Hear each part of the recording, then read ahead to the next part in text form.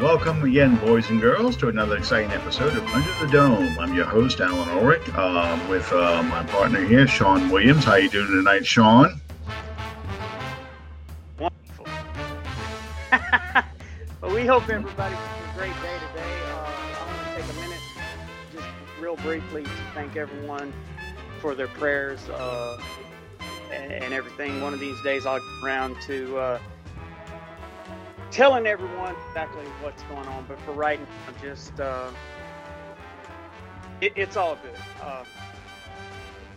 We want to thank the C3 Network and Fan First Us. We want to invite you guys to go on YouTube and iTunes as well and subscribe to the Under the Dome. What's the word, Alan? Podcast. Yeah. Podcast. We want to invite you guys to subscribe to what we're doing here. That helps us a lot, and we absolutely want you to be a part of what we're doing. Reach out to us in any way that you can. We're on probably the easiest way that we're accessible right now is probably on our Facebook page, Under the Dome Podcast. Hey, I've been tweeting now. I tweet a lot more. I'm being better.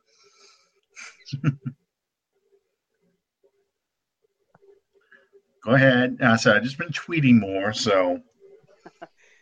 Yeah, I never ever saw a tweet from you until I got in crime here. Yeah, well, I get enough arguments with Facebook, and my explanations for things take more than 140 characters. So, I have to kind of shorten my veracity a bit, and that's a bit difficult for me. So I'm getting a little bit better about that. If you guys want to follow us, we are at Under the Dome PO1 on Twitter. Alan, my esteemed partner here, Alan Ulrich, is at 79. I am at Drew's Dad 3721. We welcome and love to interact with our fan base.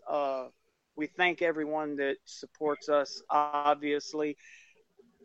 We've told you guys about something that we've had in the works now for a while. We are one of the title sponsors for the Louisiana All-Stars versus the Mississippi All-Stars for the Future Stars League, which is something that our guest a couple of weeks ago, Joe Horn, is a part of. Well, we've got our dates and everything, and we're going to have a lot more details in the coming weeks. As a matter of fact, let me pull that up real quickly for not being prepared. Anyone that knows me knows that this is just like sort of par for the course. But anyway, for those people that are in our local area, April the 22nd, which is a Saturday, from 8 a.m. to 11 a.m. at Wassman High School, they're going to have tryouts for the Louisiana All-Stars team. The fee for being a part of this is $45. If you have a 7th or 8th grader that you think can make this team, we invite you guys to come out and be a part of what we're doing. Much more details of this as we progress through it.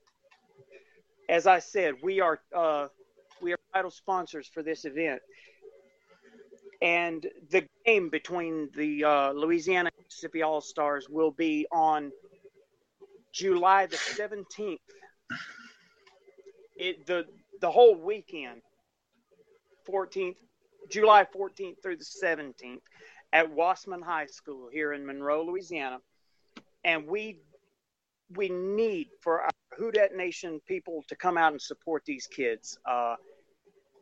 Do everything that you can do to cheer these kids on. The Louisiana All-Stars, to my knowledge, in the past 3 games that they've played, have not won yet. We got to break the streak. That's why on Twitter I've the hashtag break the streak. But anyway, we'll have more information on that in the upcoming weeks. I hope in the next couple of weeks to get my man Terrell Bean on here. He's the leader of University, which is also a part of the Future Stars League. I want him to come on and to share as many of the details as he possibly can for our audience. And moving right along, we want to welcome back one of my I don't even know the adjective to put there. It's a guy that I take great pride in saying I discovered a few years ago. He the last time he was on with us, he was a freelance journalist, and I'm very happy to report to you now that he has become a journalist for WhoDatDish.com. And without further ado, Mr. Tyler Raymond. How are you tonight, Tyler? As you see, I'm very well. I'm here with you guys, so where else would I rather be? There you go. I'm great. How are you guys? That Chase game, but I'm here, so I can't complain. No, he's got Brandon. It's not Chase Daniels. Brandon Cooks. Brandon Cooks. I'm sorry, I'm catching up on a couple bits of news while we're going live. So. Okay, so y'all want to go ahead and start talking about Alan? I'm sorry to interrupt you. Can you bring us as up to date as possible on where we stand on the Malcolm Butler situation? There'll be a test afterwards if you're ready for this. Okay. Right now, things are okay. Let's first begin by saying that under NFL rules, it is illegal for the Saints to negotiate a contract with Malcolm Butler. Under NFL rules, it is illegal for the New England Patriots to talk about trading a player not on their roster. According to NFL rules, it is illegal to even mention the fact of moving draft picks around without having a player under contract in exchange for that. So you have to talk about things in terms of hypotheticals. So if I am Sean Payton and Mickey Loomis, I am approaching Malcolm Butler. Hypothetically, if you were a member of the New England Patriots and we traded for you, hypothetically, what kind of contract would you like to have? And hypothetically, this is the kind of contract we could offer you. Meanwhile, the Patriots and the Saints will have conversations like this. Hypothetically, if Butler was on your roster, he had signed his tender, what would it take to get you to trade him to us, hypothetically? So that's all this is a hypothetical exercise. Patriot fans have got it stuck in their pea brains that because Butler is under a first-round tender and the Saints actually brought him in and had discussions, that somehow the Saints are going to make an offer sheet, because that's how you normally do it with restricted free agents. You sign a player to an offer sheet, and a team has 7 days to either match or reject the contract, let the player go. And if the Saints were to sign Butler to an offer sheet, which is the easy way of doing this, the Saints would have to give up a first-round draft pick, which would be their first-round draft pick, which is the 11th pick overall. So the Patriot fans want to just cut to the chase, not do the hypotheticals, and go straight to Saints, make him an offer sheet, and we'll take your 11th pick for him, gladly. Okay? That's not going to happen. So. No. That's not going to happen. So in their dreams. You have to, yes. So you have to do all these things hypothetically, because if you have contract negotiations and you have a negotiation for a trade for a draft pick, you could be accused of tampering, and you could have draft picks taken away from you if the league finds that you were behaving illegally. So that's kind of where we are right now. Everyone knows this is being discussed, but at the same time, nothing's happening. And nothing's going to happen because there's no deadline for no rush on this deadline, I should say. The deadline we're looking for, I think, is April 21st, which is the last day that that Butler can sign his tender. If Butler signs his tender, then the processing gets started. But Butler's not signing his tender until he has some sort of deal in place, either with the Patriots or with the Saints. And here's the last caveat. If, let's just say, the Patriots and Saints can't come to an agreement on compensation, and Butler is not happy come April 21st that nothing's happened, he doesn't have to sign the tender. He can go the first 10 weeks of the regular season without signing this tender. And if he doesn't go the whole season, he's a restricted free agent again next year. If he signs it before the last 6 games of the season, he gets that accrued season and becomes a free agent next year. So it's a lot of twists and turns in this story yet to come. Okay, so let me ask you this. You're much more knowledgeable on this than I, obviously, and that's the reason that I put you in the position to sort of somewhat explain this to our listeners. But realistically speaking, from right now, what has to happen in terms of the best interests of the Saints for this to turn out to benefit us? Best thing could happen? Yeah. If for the Saints to get this player, if the best thing that happens, the Saints get this player, the way it needs to happen is the Saints go through all those hypothetical conversations. Butler signs a tender, and then the Patriots turn around and trade Butler to the Saints for, I don't know, everyone's gung-ho about the 42nd pick overall, which is a second-round pick. They give him for a second-round pick. I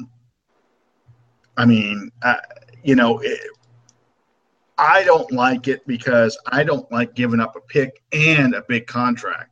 I'd rather just sign the player and not give the Patriots any compensation, but we don't have any say-so in that because the Patriots are going to demand compensation.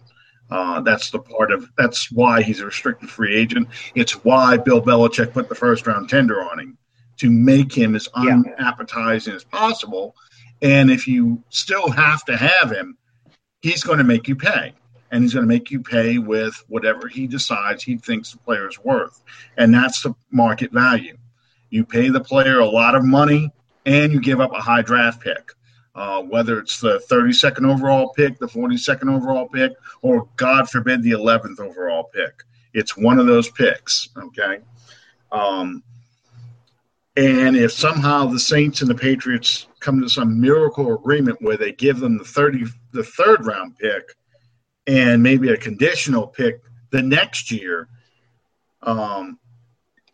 that could work out in the benefit of the Saints. So, I mean, there's so many things that can go into this. Who thought we were talking, 3 weeks ago, that Brandon Cooks was worth, I thought was worth 2 number 1 picks, and that never happened. He was worth a lower pick than what we drafted him for and a third-round pick. Plus, we sent a fourth-round pick over there to get that third-round pick. So, it's so many things. There's a lot of surprises yet to come. Let me ask you, Tyler. Yeah. In terms of the best interest of the Saints, is this a better team with Malcolm Butler, or is this a player that we can basically say, enough is enough, we're moving on from this? Okay. Well, let me first off by saying cornerback is a need. You look at all the injuries your team, the New Orleans Saints, we had last year. So many people, we're talking more than 5, 5 fingers here, 5 names. But you look at what can be brought in versus taking Butler. Obviously, I've seen the stats for Butler. I've seen the opposing quarterback ratings. He's a talented quarterback, a cornerback. He might not be the worst. He's certainly not the best in the league, but he's up there. And let's say, for example, you decide not to take Butler. That gives you, for example, more picks. That gives you a lot more cap space to work in the future with. But all in all, I think we can afford to take him, but at the same time we can't. It just depends on what we're willing to give up and how the season turns out to be come next year. But that would be my take. Okay.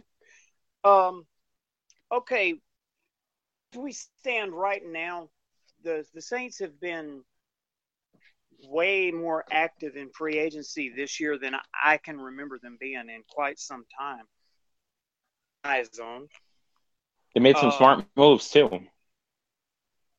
Yeah, actually, I think that there's a lot to be proud of moving forward in this free agency class. We have, of course, we traded Brandon Cooks, which I think was a foregone conclusion to begin with. And linebacker A.J. Klein and wide receiver Ted Ginn Jr. from the Carolina Panthers, which immediately addresses two needs with a middle linebacker and probably speak more educatedly to than I can. Ted Ginn Jr. as a wide receiver, maybe not particularly make no mistake, Ted Ginn Jr., as I've seen repeatedly on Twitter, Ted Ginn Jr. is not to be taken for a replacement for Brandon Cooks by any stretch of the imagination. But he is absolutely, and to go a step further, if you ask him what his role is to be on this Saints team moving forward, it's as a special teams player.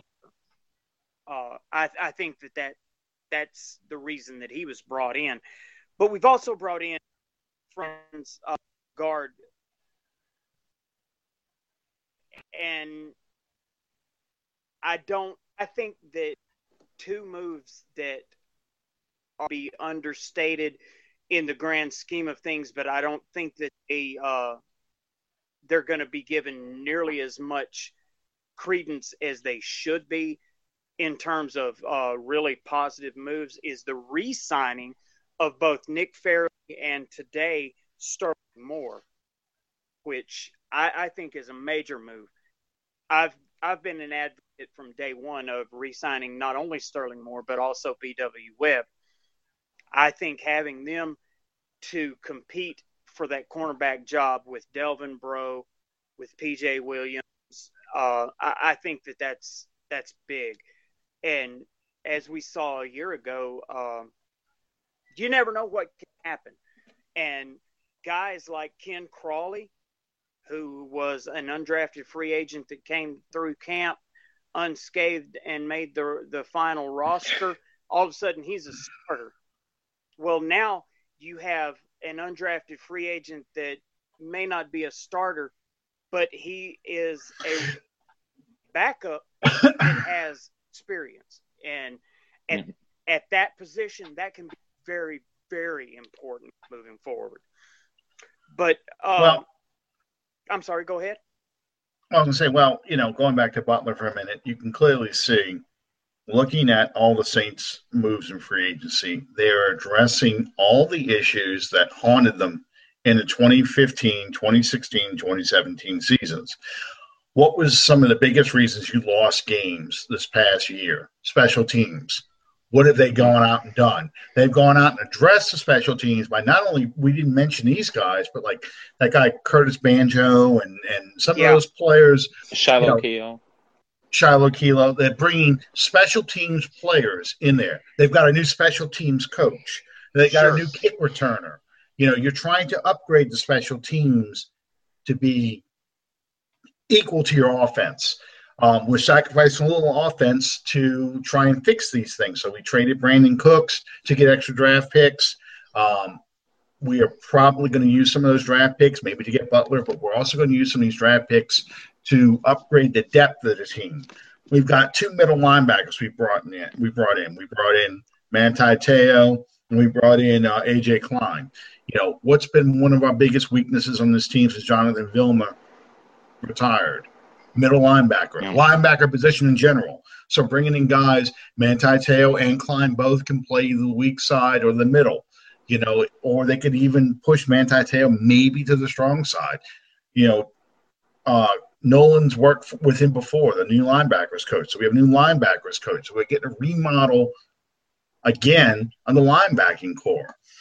So you're seeing they looked at the whole film, the whole 2016 season, and went back and said, okay, where are our weaknesses are? First, they fired all these coaches or rehired and brought in new coaches to replace old coaches because they didn't really fire Bill Johnson. They just didn't rehire him.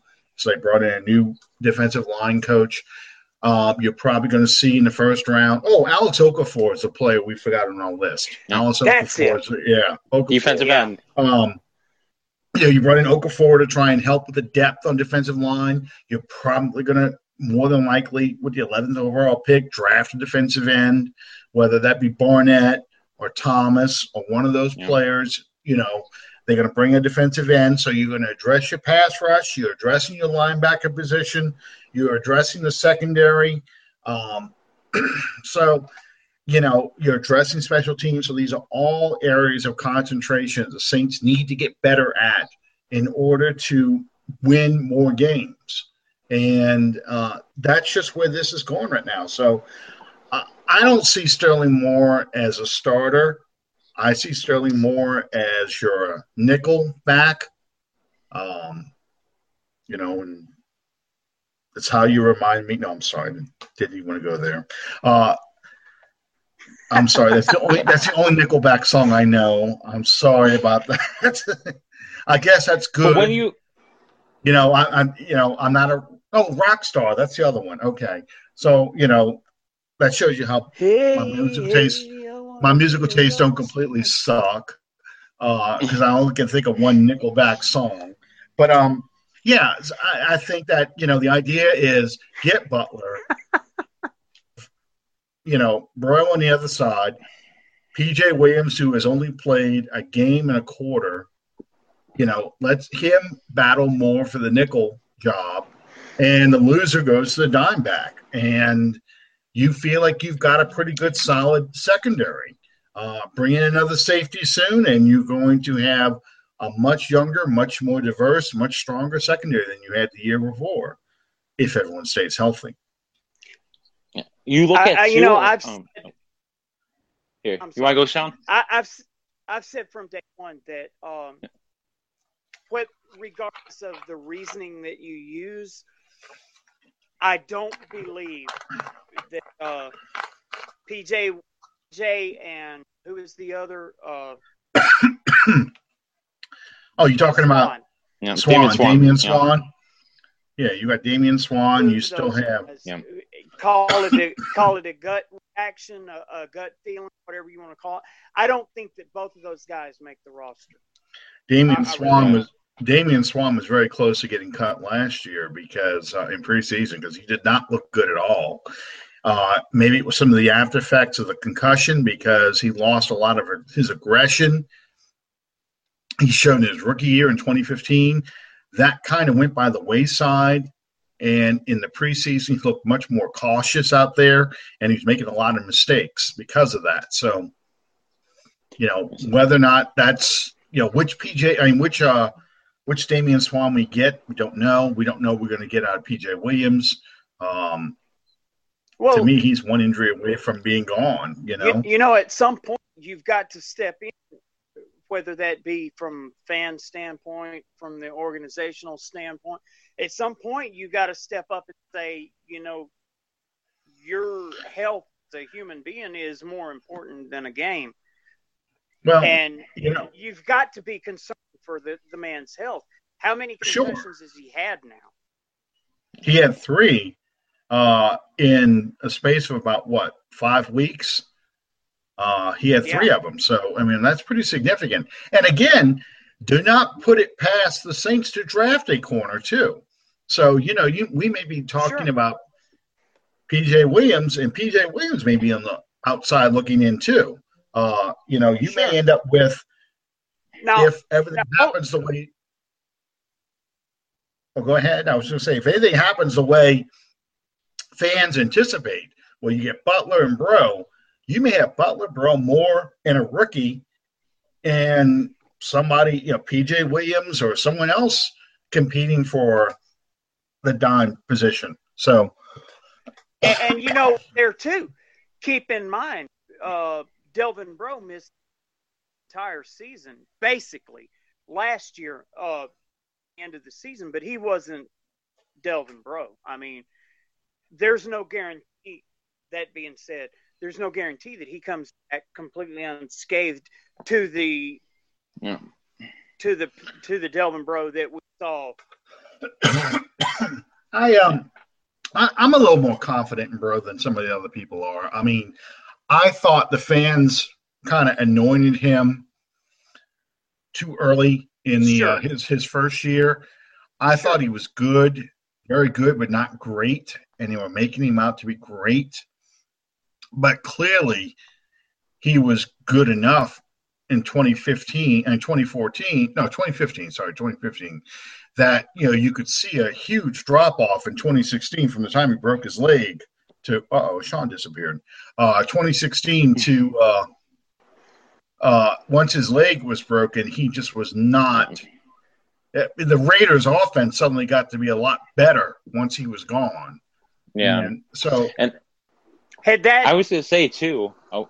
Had Delvin Bro's leg injury happened half of a quarter later than it did, the Saints would have won that game. Delvin Bro going down was the impetus, if you want to call it that, to the Raiders winning that game. They did absolutely nothing in terms of throwing the ball, moving the ball successfully until Bro went down. Well, they had the big run back, on that one touchdown run. But, once Bro got hurt, suddenly the passing game took off. But, Tyler, let's go ahead and talk to you since we've been talking the whole time. I was going to say, I was trying to get in what you guys said earlier about a decade ago about the draft. They brought in, it's starting to take shape. You almost have a position now where you can afford, beyond defensive end, possibly linebacker, that you can afford to take best player available, or even if you want to, even though I'm personally against it, splurge on offense if they must, because we all know how Sean Payton is. But you look at the people they brought in. You look at A.J. Klein, who was sitting behind Thomas Davis, who turned out to be a phenomenal linebacker for Carolina. Luke Heckley, a phenomenal linebacker for Carolina. When Luke Heckley got hurt, A.J. Klein stepped in and did pretty well. So we acquired him. You look at Okafor, who came in, although has been injured, has still been productive. And when I looked at the stats, was actually in less snaps, more productive than Paul Kruger. So you have an upgrade there. You look at all the little pieces the Saints are bringing in to help, and they're getting there. It just depends on what else are we going to do in the draft. It's getting there. That's all I'm going to say. Well, you need you clearly needed bodies. I mean, that's been our problem in 2015 and 2016. We lose 5 cornerbacks, so we're signing Sterling Moore. He's starting week 2. We got B.W. Webb starting week 3 because P.J. Williams gets knocked out. I mean, you're starting street free agents who did not go through training camp with you. 2015, we were down to James Anderson, I think, was one linebacker we had for a while. This year, we had to bring in another linebacker in off the street and play. We had to bring a tight end off the street. Just being ravaged by injuries. You need to have depth. So, some people are like, oh, why are they hoarding all these middle linebackers? They're hoarding because bodies. we need them. Yeah, you need bodies. You still need more. Linebackers. Right. So it's very likely going to draft some. And I do agree. I think they will take offense. In fact, I can guarantee you, barring if Butler goes, say, the second round, and I'll explain why I don't like that move, but let's say Butler goes with a 42nd pick. That I promise you, in the remaining 4 picks that are left in the first and third round, he's going offense. 2 offensive players. I promise you, it'll be 2 offensive players. No receiver be one, and running back or quarterback will be the other. One of those positions. What about tight end, though? Incidentally, you can see a tight end going too. Yeah. Incidentally, today Sean Payton is at Lubbock, Texas, conducting private workouts with Patrick Mahomes. Just say no to him. Just say come no on, to man. him. That's my favorite quarterback. Not Mahomes, but no. Texas Tech reminds me of the University of Houston in the late 1980s, early 1990s, with that run and shoot they used to run. Well, those quarterbacks put up these huge numbers, and then they get to the NFL and they're like, tell me you would give anything for Andre Ware to come to New England. Andre Ware, David Klingler. I mean, these guys winning Heisman trophies and this offense, we're just putting up video game numbers, Tecmo Super Bowl kind of numbers without Bo Jackson, because we're talking about the early 80s. John Madden hadn't been invented yet. And you can clearly visualize them saying, you want fries with that? Yeah. My problem with that quarterback, and we'll get more into that. My problem with that quarterback is I don't like his footwork. I don't like his mechanics. And I think he's like a jugs machine just running wild. The ball just goes everywhere. I mean, it's fine for a college offense where receivers are wide open, but when you got to fit it through tight windows, I just don't see it. There's other quarterbacks I like much better than him. To be honest, people just too much. I've said this repeatedly, and I'll go through it briefly once more for the sake of this conversation. To me, the most, and I'm trying to choose words carefully here, the most adjusted, maybe the most experienced quarterback in the draft this year, in terms of playing top level quarterback level, would be Deshaun Watson. And at the very best, I see Deshaun Watson as being a 3 to 5 year project player at best. This is a very weak quarterback class, in my opinion. Yeah. I do like Patrick Mahomes. I do like Nathan Peterman. I like Peterman. I don't. Now that being said, don't misunderstand me. I'm not saying coming in and taking over a Cleveland Browns, New York Jets team and taking them to the playoffs / Super Bowl in the coming season. I don't see that happening. The kind of players that we're talking about. And go ahead, Tyler. Go ahead. Thanks. I just had something real quick. You look at the quarterbacks. In my opinion, none of them are really even worth a first-round grade. At the very beginning, I thought these quarterbacks weren't very good to begin with. And you have all these teams now, all the speculation, it's growing, it's blooming. It's just, I think it's overhyped right now. That would be one word I would describe this quarterback class. Right now, teams are setting them up here where they're really down here. Yeah, the media. That's just my thought. Well, the media is driving this, and they always have. I felt like the media pressured the Jets into taking Geno Smith. I wouldn't have drafted that clown at all. I knew he was going to be terrible from the get-go, but the media was kind of, on draft day, was just pushing and pushing, and if you have a lot of quarterback-needy teams. I mean, the 49ers, the Jets, the Browns.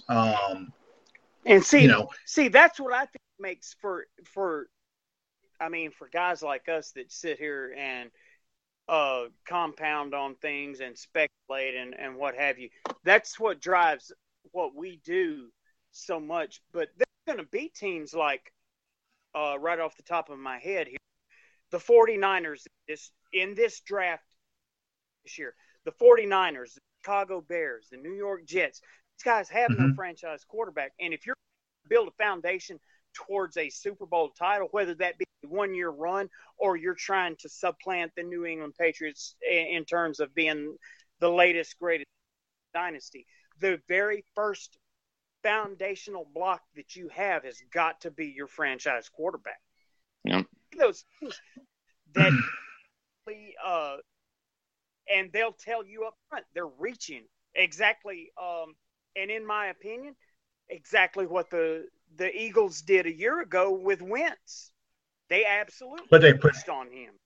But they put him out there. They put him out there, let him take his hits, and he did do some good things. I mean, the Rams really set Jared Goff back a bit because they kept him off. They really had nothing. So it's not like a situation where you had years ago with Steve McNair, where you had Cody Carlson out there playing for a little while before McNair took over.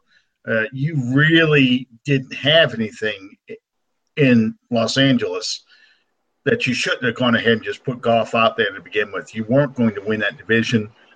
Let him take his lumps, just like the Eagles let Wentz take his lumps and see what you got there. And as a team that they'll learn. Yeah, if there's a team like John McKay used to say, you don't learn anything sitting on the bench. You learn how to drink some water. You learn how to read a clipboard. You don't learn how to play the game unless you're out there getting beat up. And it's a sad but true thing. And a team like the Browns, with the stockpile of draft picks they've got now, they can actually afford to burn one off on one of these quarterbacks, say a Deshaun Watson or the kid from North Carolina or even the kid from Notre Dame. They can burn off Kaiser. The Kaiser, yeah, there we go. You could burn off one of those picks, those high-round picks, and it really is not going to hurt you because you've got so many later on, the next year because of the trades they've made, that you can see, okay, let me see what we get out of this. I personally felt like if the Saints were going to take a quarterback, that the fourth round was about the best place to start taking one. Yeah. And there's enough fans out there because of Chip Kelly's injured knee that they think that the Saints would probably get a steal by taking Chip Kelly in the 6th or 7th round. I think you're going to be fighting Buffalo for that pick. I think Buffalo is really driven because, like the Manning name here in New Orleans, I think the Kelly name in Buffalo, you've got a lot of people who want the Bills to take Chip Kelly this year in the draft. So Chad. I'm sorry, Chad. I kept saying Chip. I'm sorry, Chad. I'm sitting thinking, what good is Chip Kelly? Chip Kelly's the horrible head coach. Sorry.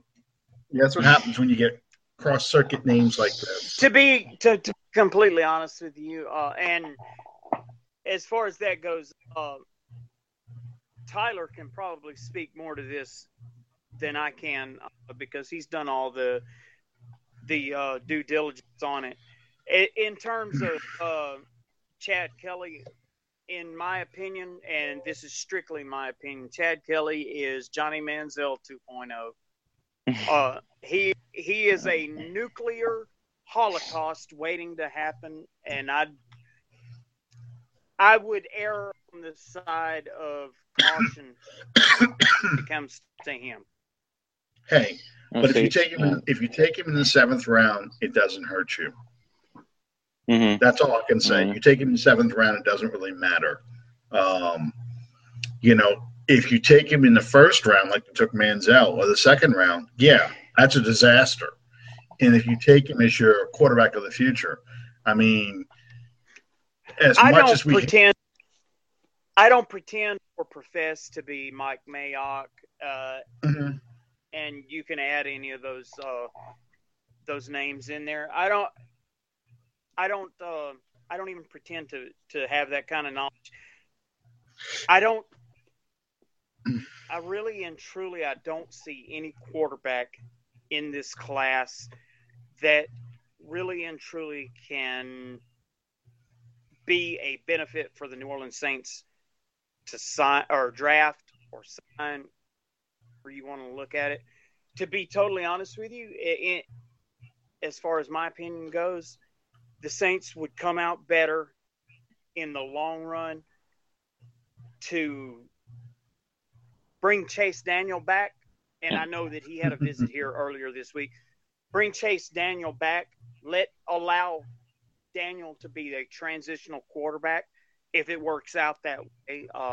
Because, honestly, it's hard to develop a working plan if you want to. I have a hard time choosing the correct words here. It's hard to develop a working plan towards the future when you really and truly you don't know if you're going to have Drew Brees for one game, one season moving forward. In terms of gut feeling, I really and truly, I expect before we reach this point next year that the Saints re-up Brees for another 2 seasons. Yeah. That's pretty much. I think that's pretty likely, barring any kind of decline in Breeze's play, which I don't think will happen. Look, if you think about it, they've worked themselves to a corner. For all practical intents and purposes, they've painted themselves into a corner. Option but to do that. They have no contingency plan. I mean, if Drew Brees was to fall out his front door tomorrow and completely obliterate his knee, what would the Saints do? What would the Patriots do if that happened to Tom Brady? What would the Patriots do if that happened to Tom Brady? What would what would the Colts do if that happened to Andrew Luck? What would the Colts? What would just go down the list of teams? The Packers with Aaron Rodgers. The Packers. Yeah, Aaron Rodgers is a difference maker. But yeah, you look at so many teams. The idea that you go from Montana to Young, Favre to Rodgers, it's so rare that no team really has a contingency plan. They really don't because they can't afford the roster space. And let's just say, because the Patriots, there's still a rumor out there the Patriots are going to trade Garoppolo to the Browns for a draft pick. And here's Brady. He's older than Brees. And again, and you saw with Brady being out, when they started to lose some of these quarterbacks, that the offense didn't run as well. The offense didn't look as good, So this idea, I guess, that the Saints have to have that quarterback of the future on the roster now, I don't know. It seems to be more, again, of a media-driven narrative. Yeah. One of these draft picks has to be a quarterback. I think there are a couple quarterbacks in this draft that, given some time, can be capable backups, possibly game managing kind of starters. I don't think there's a franchise quarterback out there, but you really don't get a franchise quarterback unless you're drafting one or two in the draft. I agree. That's how the Colts got Andrew Luck. They went through that 2 and 12. I'm sorry, 2 and 14 or 3 and 13 kind of season where they were picking one or two. That's the way they got Peyton Manning as well. Yeah, when the Chargers got Drew Brees, they were picking first overall when they traded to Atlanta, and they took Brees in the first pick of the second round. Because they took Daniel Tomlinson with the first overall pick. I'm sorry, Atlanta's pick. I'm sorry, it's been a while here. But I mean, the point is, you have to go through that horrible season and get that quarterback. Very few teams are lucky enough to get that quarterback like the Packers did, where Aaron Rodgers did that that slide in when he was supposed to be going 1 or 2, all the way down to the 20s, I think, when the Packers were picking. Or, the Patriots lucked out with Brady and went through 5 rounds and were able to get Brady in the 6th. That's rare, though. That doesn't happen very often. So, that's just my take on this. You're not going to get a it's – I'm not going to say that. Let me back up here. You're not going to get that once in a generation franchise quarterback by picking him up in the 4th, 5th round of the NFL draft. That happens about happening once a team. That happens like once in the league every decade or so.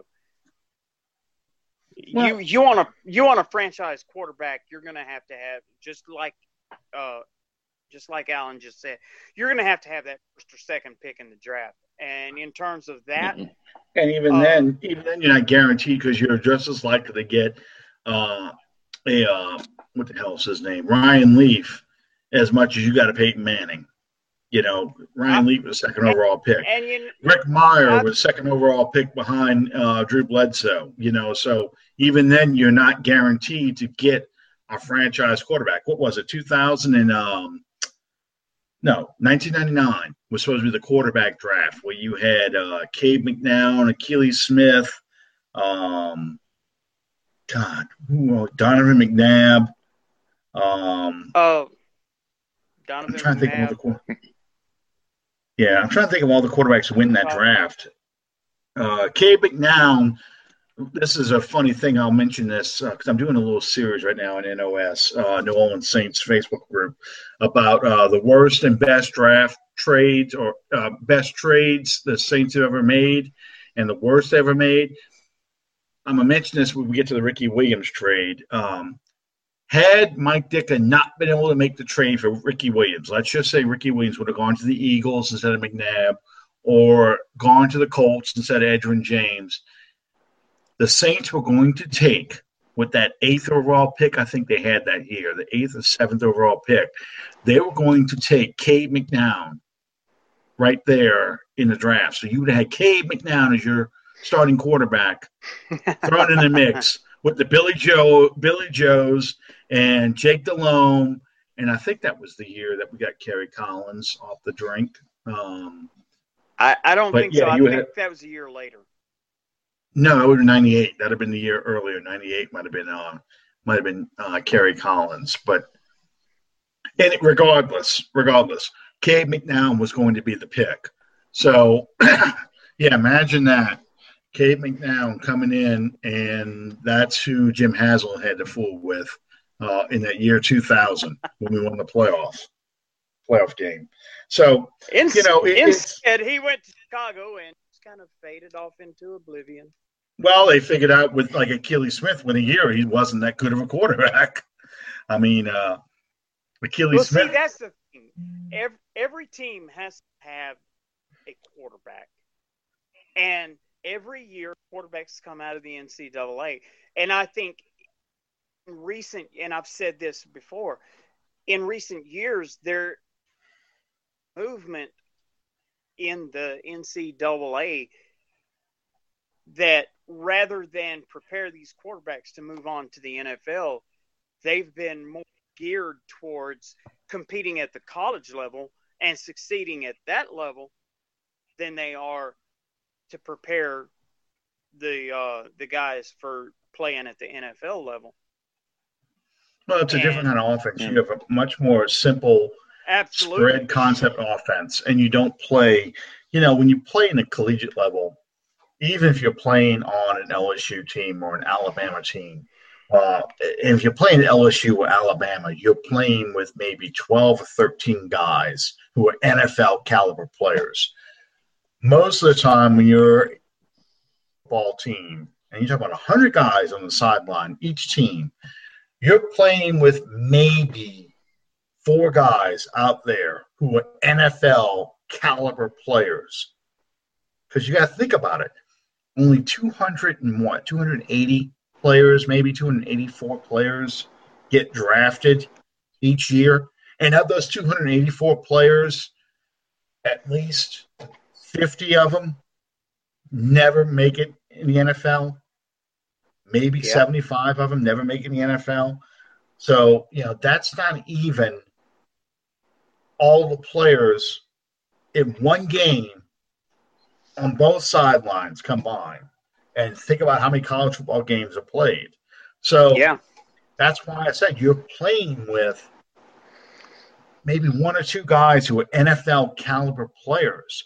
So, your offense, like Peyton Manning told Archie one time, his rookie year, he said, "Dad, no one is ever open." And it's because in college football, if you think about it, a wide receiver is always wide open. No defensive back within 5 or 6 yards of him.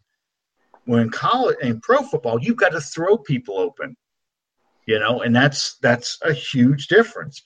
You're playing with maybe 2 or 3 guys who could run 4.4s or better.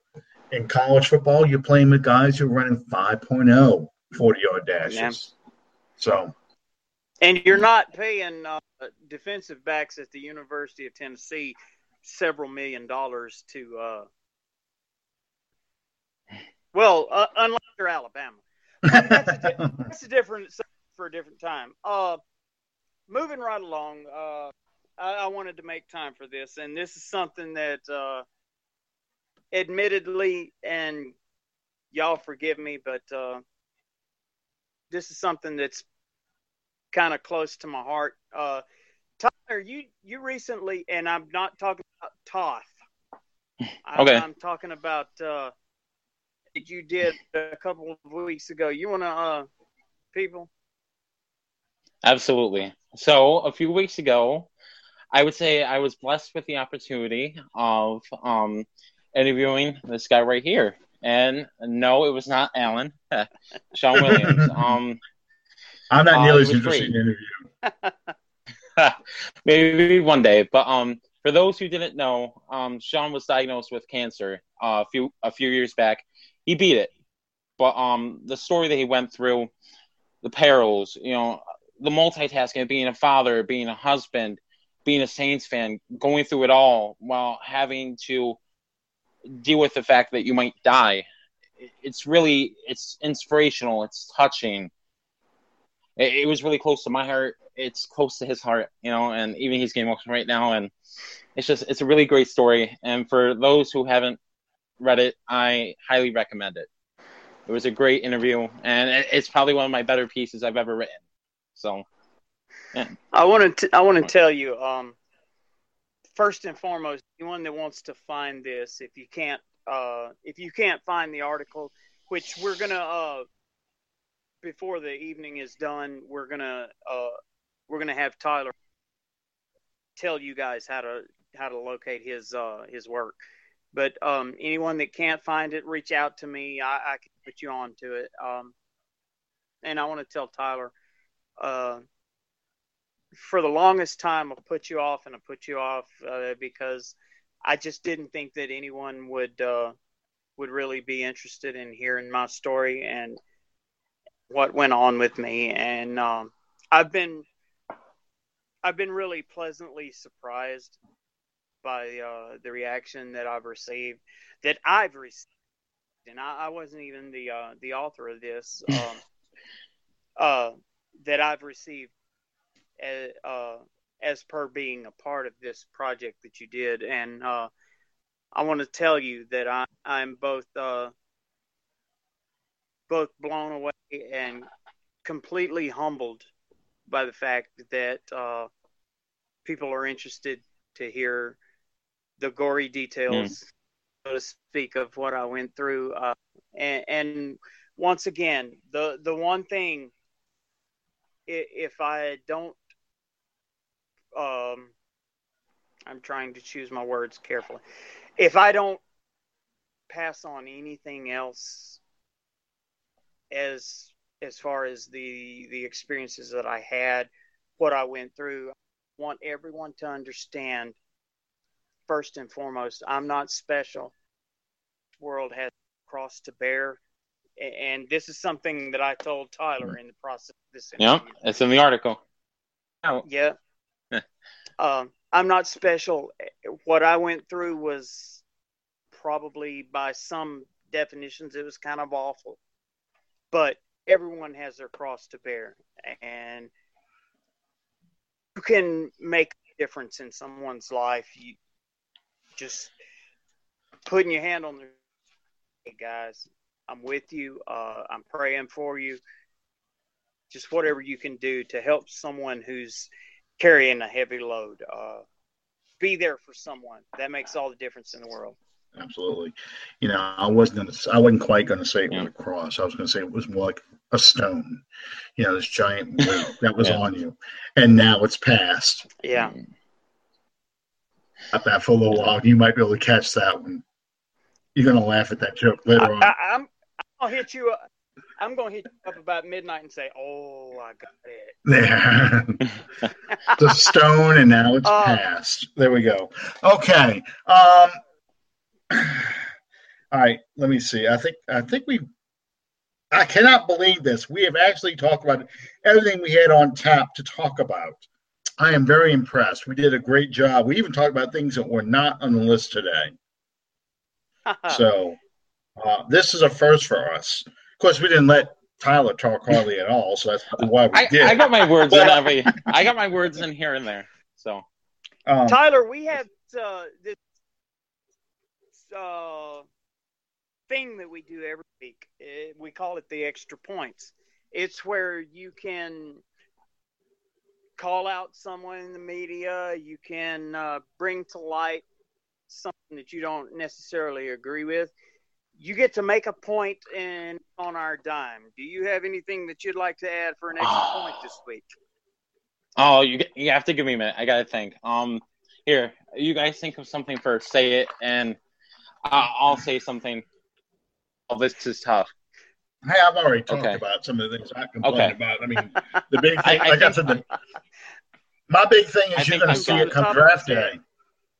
Yeah, I've got it. So I'm just going to say as a whole, they weren't very good last year. Obviously, 7-9. They've been making strides to improve. You look at what they're doing right now. You look at what they're going to be doing when they get to the draft, which I'm personally really excited to be, involved in, with keeping up with everyone they're signing and whatnot. But this team is making moves to get where they need to be. I'm not saying Super Bowl next year. I'm not saying that. But I will say, if they keep on getting the gears turning, I would say a lot more wins than last year. That's going to be my point. So, Alan? Way out on a limb. Well, I mean, I talked about some of it. My thing is, I think that there is a bit too much of a media push for the Saints to make bold, aggressive moves like getting Butler. We went through kind of the hypotheticals of, why it's so hard to sign a player like Butler because of the fact he's a restricted free agent, and that you have to give up compensation for him as well as a big contract. And that really bothers me, especially because you're dealing with Bill Belichick, who has a plan. Here we go, a movie quote here. We're going to go hunt for October, and Russians don't take a dump without a plan, son.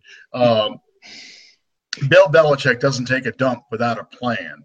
And he has a plan, and he has an idea that if he's going to lose a player, how he's going to benefit from this. He is not going to lose on this. And I just feel like that people are pushing for this to happen because I think it's something that sounds too good to be true, that we can get one of these top cornerbacks and play for our defense. And our defense is going to be so much better that we're not thinking about long-term repercussions of this deal and what happens if it's a failure. And we cry. Well, it's it. I mean, it's going to be beyond crying. It's going to be – I think this is going to cost people's jobs if this fails, because we've gone from this as a pendulum that swings back and forth. The Saints in one breath are going to go through the draft. We're going to make this team young, bring in playmakers, make up for the bad draft picks, and then they go right back to this side and go, oh, but you know what? We're going to make big, bold moves. We're going to sign big players because Drew's only got so many years left. We're going to have one more run for Drew, one more for Drew. And then we go right back over here and say, oh, no, we need to build through the draft. We need a youth movement. We need to have cheaper, younger players, all these things. And I think if you keep doing this back and forth, you can end up 7-9, 7-9, 7-9, because you're not committing one way or another to a plan. And the Patriots, on the other hand, have a plan and execute that plan, and it never changes year to year. So that's what bothers me with this whole we've got to get Butler movement. I just think we need to back off and think about the repercussions and have a plan in case things don't happen.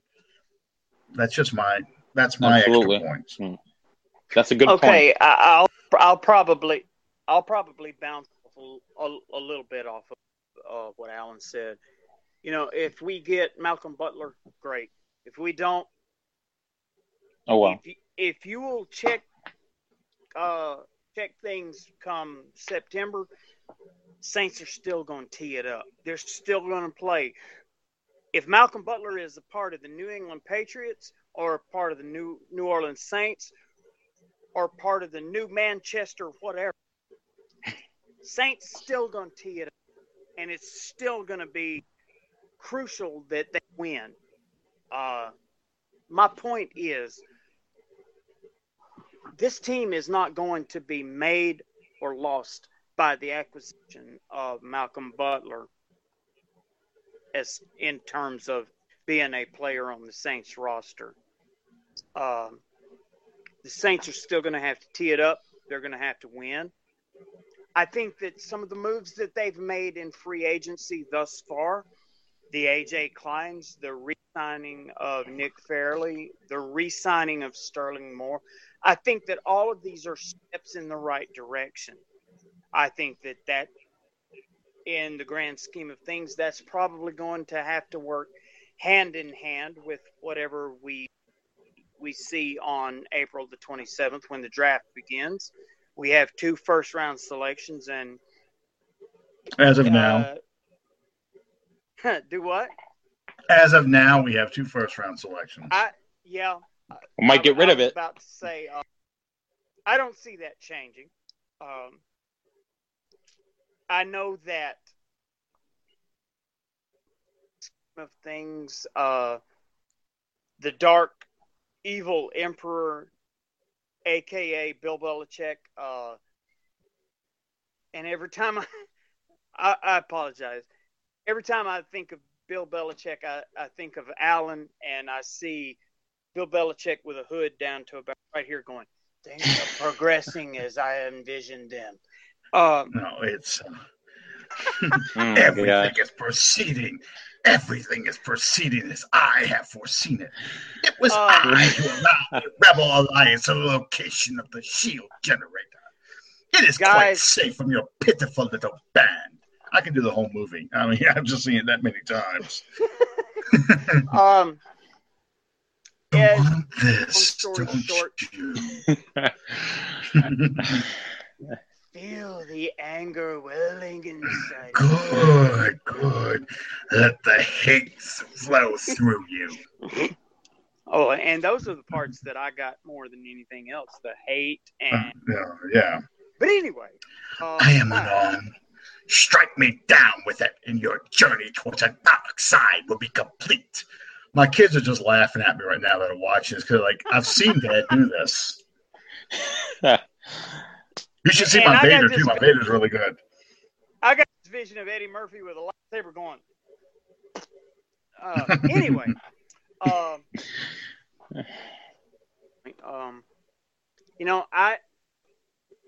All BS aside, I think that we're, in terms of right here, right now, I think that we're looking at probably a better Saints team. I I like the moves that we've made. I don't think that we've made enough moves to turn the machine off and say, okay, we've done enough. But at the last accounting that I had, we were in the neighborhood of probably $5 million below the salary cap. And you guys have to keep in mind, we still have an entire draft class that we have to sign. Mm-hmm. And I really and truly anticipate this being basically the end of our free agency moves. But that being said, if this has been the summation of what our free agency is for this year, I consider that to be a colossal step forward as compared to what we've done in recent years. But make no mistake about it, in the big picture that we're looking at, I don't think free agency means diddly if you don't pair that with a very productive draft class to go with it. Yeah, I mean, you need to have, because you traded Brandon Cooks away, honestly, you need to have a 1986, 1981, 2000 or 2006 type of draft class. And what I mean by that is you need to get players not only in the first couple of rounds, but you need to see players in the third round. If they trade back in somehow to the fourth or fifth round, you need those players contribute. I mean, you even think about, Zach Strief and Marcus Colston both contributed. They were seventh round picks.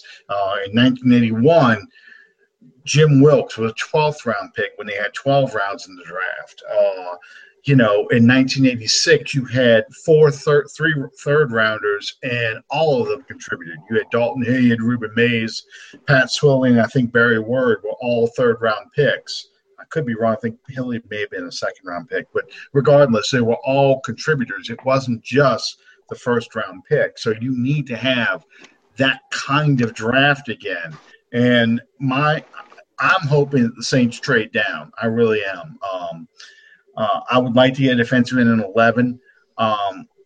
If that guy isn't there, I would love to see them trade down and add more and more picks, because I think you need to have numbers. And we talk about this in free agency. They're bringing in numbers to upgrade the team and build the depth. You need to do that for the draft too. You need to build numbers. And one last thing about the salary cap. Don't forget, Bird is a post-June 1 cut. So you're talking about more money coming in. So you can make some moves. It'll be around $12 million. Yeah, you will have some cash left over when you get to, training camp era, and you're also going to you can kind of structure contracts and so forth that guys you're going to you can play with the money essentially.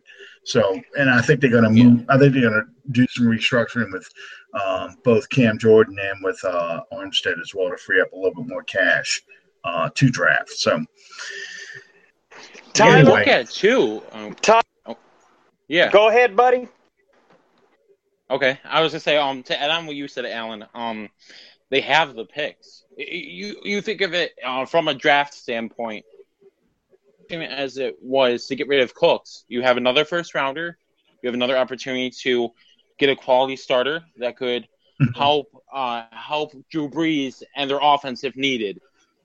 If you want to go that route, you have another defensive end, another cornerback, another linebacker that can help if needed. It's just a must of hitting on just about every single pick. You look at it too. I agree with you, Alan, that the Saints should trade down, because you look at it, they have been known to trade up in recent times. That has given them less picks in those drafts. You look at it from this way, from an equation, so to speak. The more picks you have, the better chances of you succeeding with all of those picks. If let's say the Saints trade up and do a whole bunch of stuff, only have 3 or 4 picks, you you only have 2 of those that succeed, that cuts it right down. And I agree with you, though. They have the picks. Just depends on who they sign and what they do.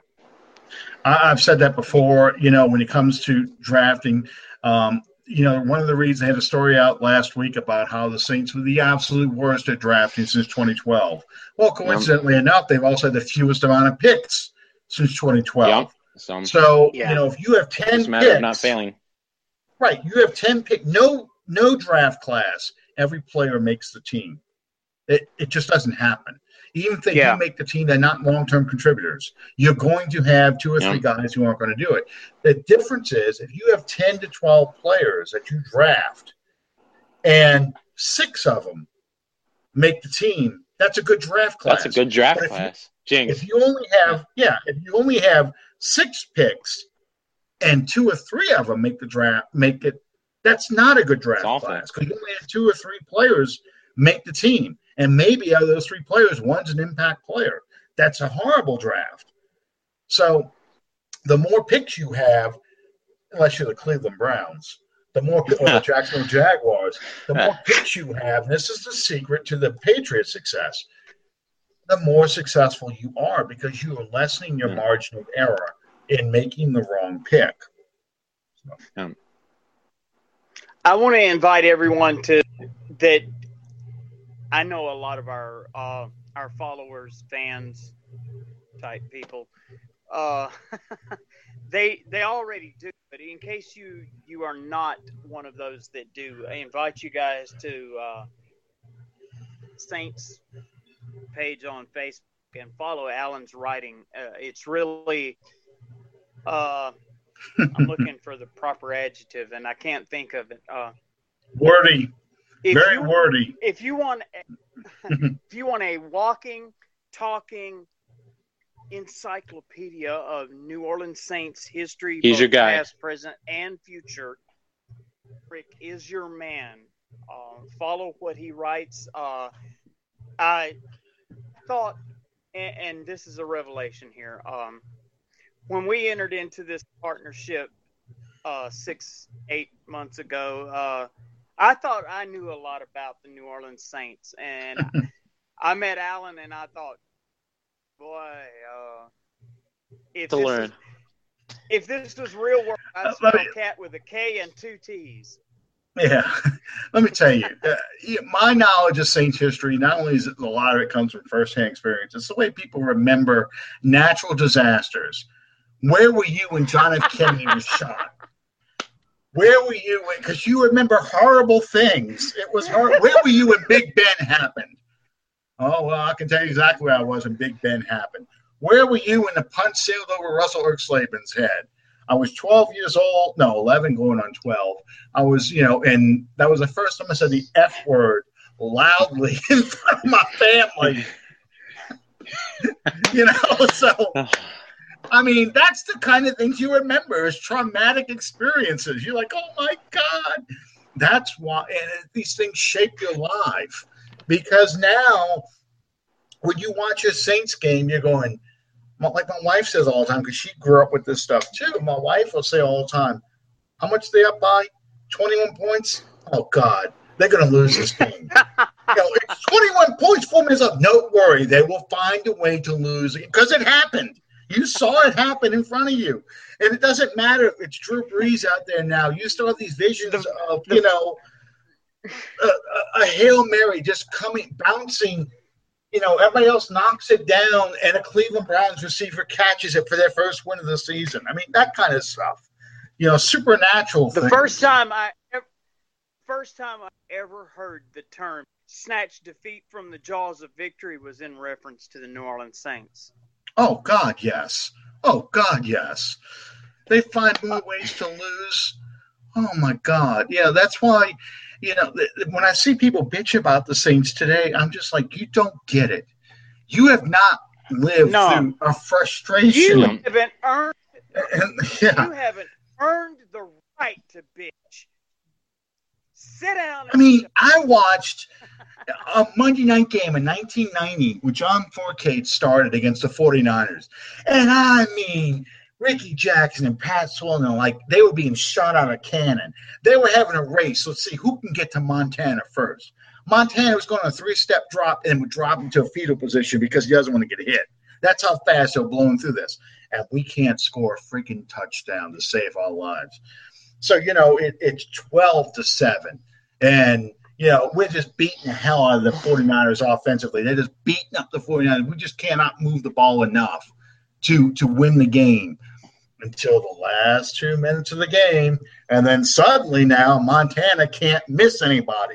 Jerry Rice is running wide open everywhere. And sure enough, they win the game, 13-12 on a Monday night game. And the crowd is just losing it. They're going crazy, and that happened in 83, with against the Los Angeles Rams. Mike Lansford kicks that last-second field goal. And the Rams did nothing all day. And until that final drive, and then they just kept going, and they get the field goal.